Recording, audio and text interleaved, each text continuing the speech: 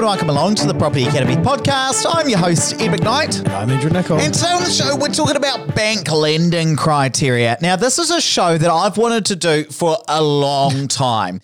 And then I realised that it was quite difficult to do the research to get it set up. So the trouble with banks is that they all have different criteria about how much they assume it takes you to live on and how much an extra kid costs in their made-up scenarios. And of course, they're using their own data within the bank in order to be able to predict these things. And I thought, I know what I'll do. I'll go into each of the bank's calculators and mortgage broker spreadsheets, and I'll figure out what the minimum costs are for each. This took me hours to prepare for this episode. Good thing you've got no hobbies, no life, nothing outside of spreadsheets.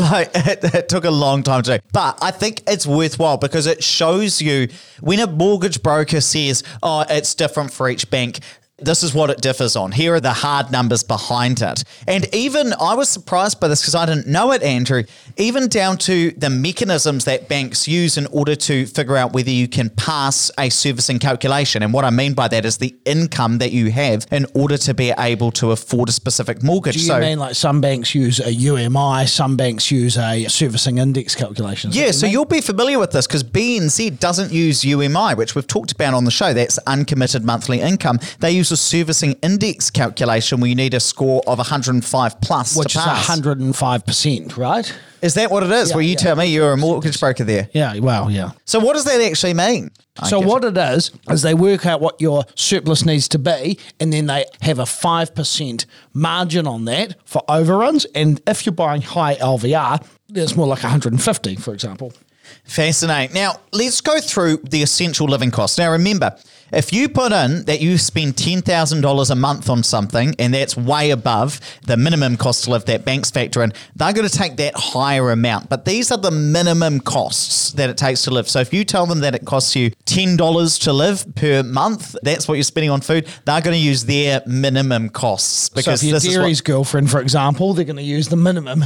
That's right. That's one of our co-workers who is very frugal and is able to save a surprising amount because of that. So ANZ, for instance, for your first person, their minimum per month is $1,262. Very specific, isn't it? It is. And of course, you've got to put a lot of numbers in the calculator to figure out what it actually is. But that's it for the first person. Now, what's interesting is that let's compare that to Westpac, for instance. They change that minimum amount depending on how much you earn. So they assume if you earn more, you've got to spend more.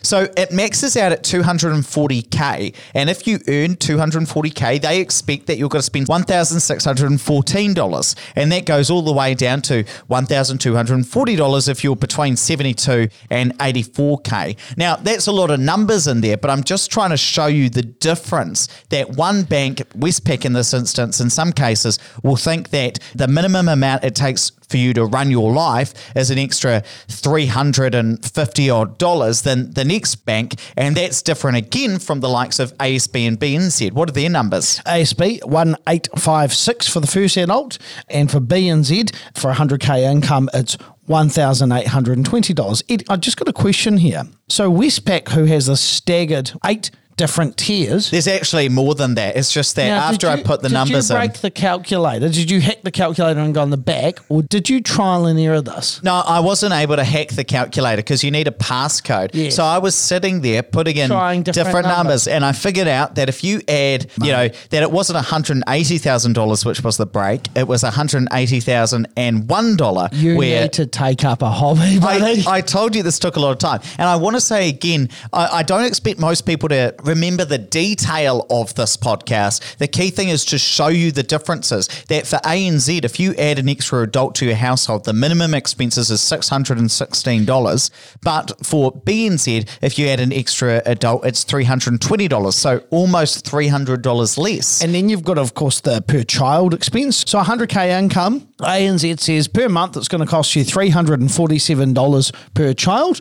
Westpac obviously has $269 for the first child, $179 for the next one because you don't love them as much, $110 for the third one, fourth one's loved $10 less, so $100 a month, and for the fifth one they're only getting $90. If you're receiving $200K per annum in income, your first child costs $347, so you're costing the same as Westpac. ASB $76 per kid. Is that right? I think there might have been an error in that specific calculator because 76 per kid was too low in my view. What was interesting is that BNZ, the minimum cost, once you get to 3 and 4 kids, they don't factor in any additional cost, which is really fascinating in that instance. Again, what I would just recommend as well is some people who are really clever, like those ones of you who are quite nerdy, might listen to this and say, ha ha ha, I know what I'm going to do. Now that I know that it's $1,200 for an adult and $347 for a kid at ANZ, that's what I'm going to put on my application because that's the minimum numbers. Remember, the bank is going to check this in most cases, going through your bank statements to check what you've been spending 3 months prior to purchasing a property and making a mortgage application. So please be aware of that. Again, we never recommend lying to bank or telling slight fibs to banks. This again is to show you the differences between bank criteria, and we've got some examples of the impact on what you can actually borrow and which bank is best for you in different situations in a moment. Last 2 things which have a major impact that I want to talk about. First is rent coverage or rent shading. What is this, Andrew? So this is the amount that the bank discounts off your rent to account for things like maintenance and vacancy, so your operational costs. So ANZ is 25%, so they will account for 75% of the actual income received. Westpac 32%, which was actually a surprise to me. And then BNZ and ASB 20% shading, so 80% of it used for debt servicing. And so depending on how high your yield is going to depend on perhaps, including all the other factors, when the banks run your numbers through their calculators, which bank is going to lend you the most money? That's the key thing here. So if you've got a very high yield property, then ASB and BNZ may be a better bank depending on everything else because they're going to allow you to use more of that yield to technically service that debt. Last thing, of course, that I want to talk about is servicing test rates. Now, previously, we've said they're all around 7%. We've gone away and actually figured, and again, in some of these ways, we had to hack pretty hard in order to be able to figure out what the servicing test rates are right now. ANZ is the lowest at 5.8%. That is the interest rate they are going to assess your mortgage on. So even if you're only paying 2.3%, they are going to say, well, could you afford it at 5.8%? Westpac, a staggering 7.25%. ASB, 6.45, BNZ 6.1. So in the terms of the lineup, in terms of how lenient they are compared to how tough they are, it's ANZ, BNZ, ASB, and then Westpac. Now, just to put this into some numbers, if you were able to get approved for a $500K mortgage at ANZ, and then you went across the road to Westpac, they would only lend you, in this case, $70K less. So they would only lend you $430K if you went to them in that specific situation, if only that thing changed. It's pretty significant. Yeah, so Westpac's not always going to be the toughest, but there are major variations between how much you are able to get from a bank based on their different criteria. And there are spreadsheets that mortgage brokers use in order to be able to get this across the line. The key thing for me is that most people say that a mortgage broker is going to get you a cheap interest rate. Look, the thing is, the mortgage broker is not there to get you the cheapest mortgage interest rate. The job of a mortgage broker is to get you the mortgage. Absolutely. That's the key thing. So especially in times when banks are being really tight, like they are now, it's even more important to use a broker that is not going to just put forward the numbers that you give them to the bank, but is going to help you adapt your mortgage application so that it's more likely to get approved and is actually going to run the numbers across lots of different banks to see where they can get the money approved. And it's so much easier to get a yes the first time than get a no and then try and turn that into a yes. Once a bank has said no to an application, going back and trying to rework the numbers to get a yes is significantly harder. So you want to put the best case forward. So when I was a broker, I'd sit there and I'd say, okay, well, look, you're with BNZ, so we're going to split banks. So let's look at what the deposit looks like there, and then let's try Westpac, for example, because you've seen their ads and you like what they're about. So then we work it through that. No, that doesn't work. So, okay, we'll go to ASB, to Goldstein's Bank. Does anyone remember Goldstein? That was so good ads. Those ads were great. Now that I think about it, you seem a little like Goldstein, and I probably seem a little bit like the grumpy bank boss. The grumpy Australian. Yeah. But yeah, no, and you'd play around with it, and then you'd submit it on that basis and have all of it in there, and you'd get an approval. And banks would know a good broker and a bad broker. And so, 99 times out of 100, you get an approval back without any questions. Whereas if you were the kind of broker that didn't do the servicing worksheet and didn't send it in, the bank would much more likely scrutinise it and do their own. And then, they could get a completely different number.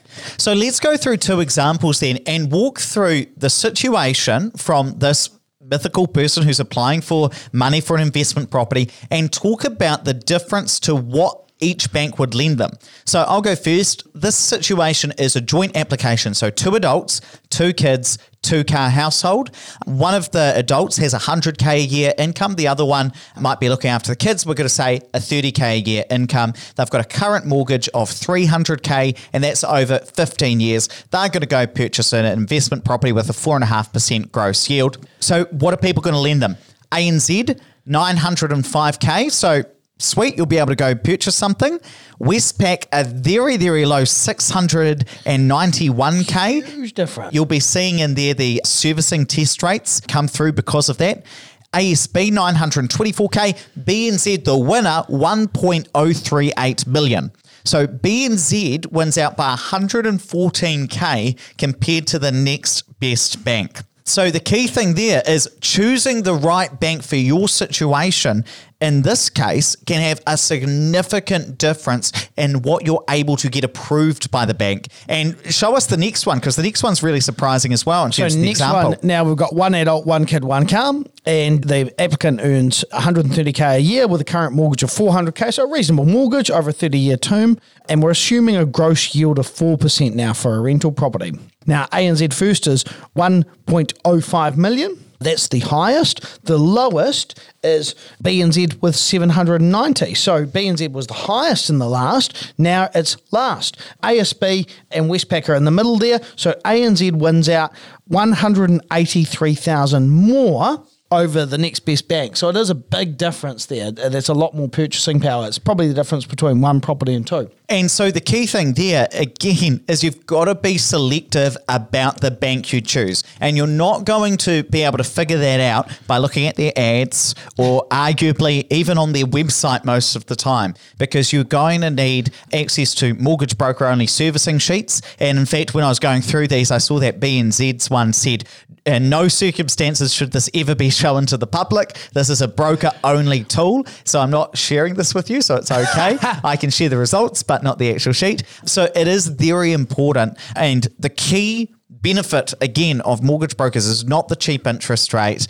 It's not even the fact that most of it is done for you, that you don't have to go visit the banks yourself. The benefit is getting the lending, and a good mortgage broker, and perhaps this is something you should be asking your mortgage broker about if you've just got a referral from a friend, but is, how many banks are you going to look at or potentially consider? And the key thing as well is, how are you going to figure out which bank you're going to take my mortgage application to? The key thing is that they're going to be using worksheets to be able to figure out where am I most likely to get the most money so that you're able to go and invest. And I think that's a conversation also to have with your broker. So if you are an investor that's wanting to repeat the process, remember that if you're going to borrow your deposit from your bank, so say you go and take out your loan with BNZ now, you might meet their criteria today, but if then you're going to leverage off and take the deposit and go somewhere else, you might meet ANZ's criteria, but you have to meet BNZ's as well, even for that 20% deposit. So if you don't, you won't get that 20%. So you need to kind of be forward thinking about that as well. Fantastic. Let's wrap it up there, but please don't forget to rate, review and subscribe to the podcast. Really does help us get the message out to more people. And hey, if you've got a topic that you'd like us to talk about, send us a text. Our number is 5522. Whip out your phone. It'd be great to hear from you.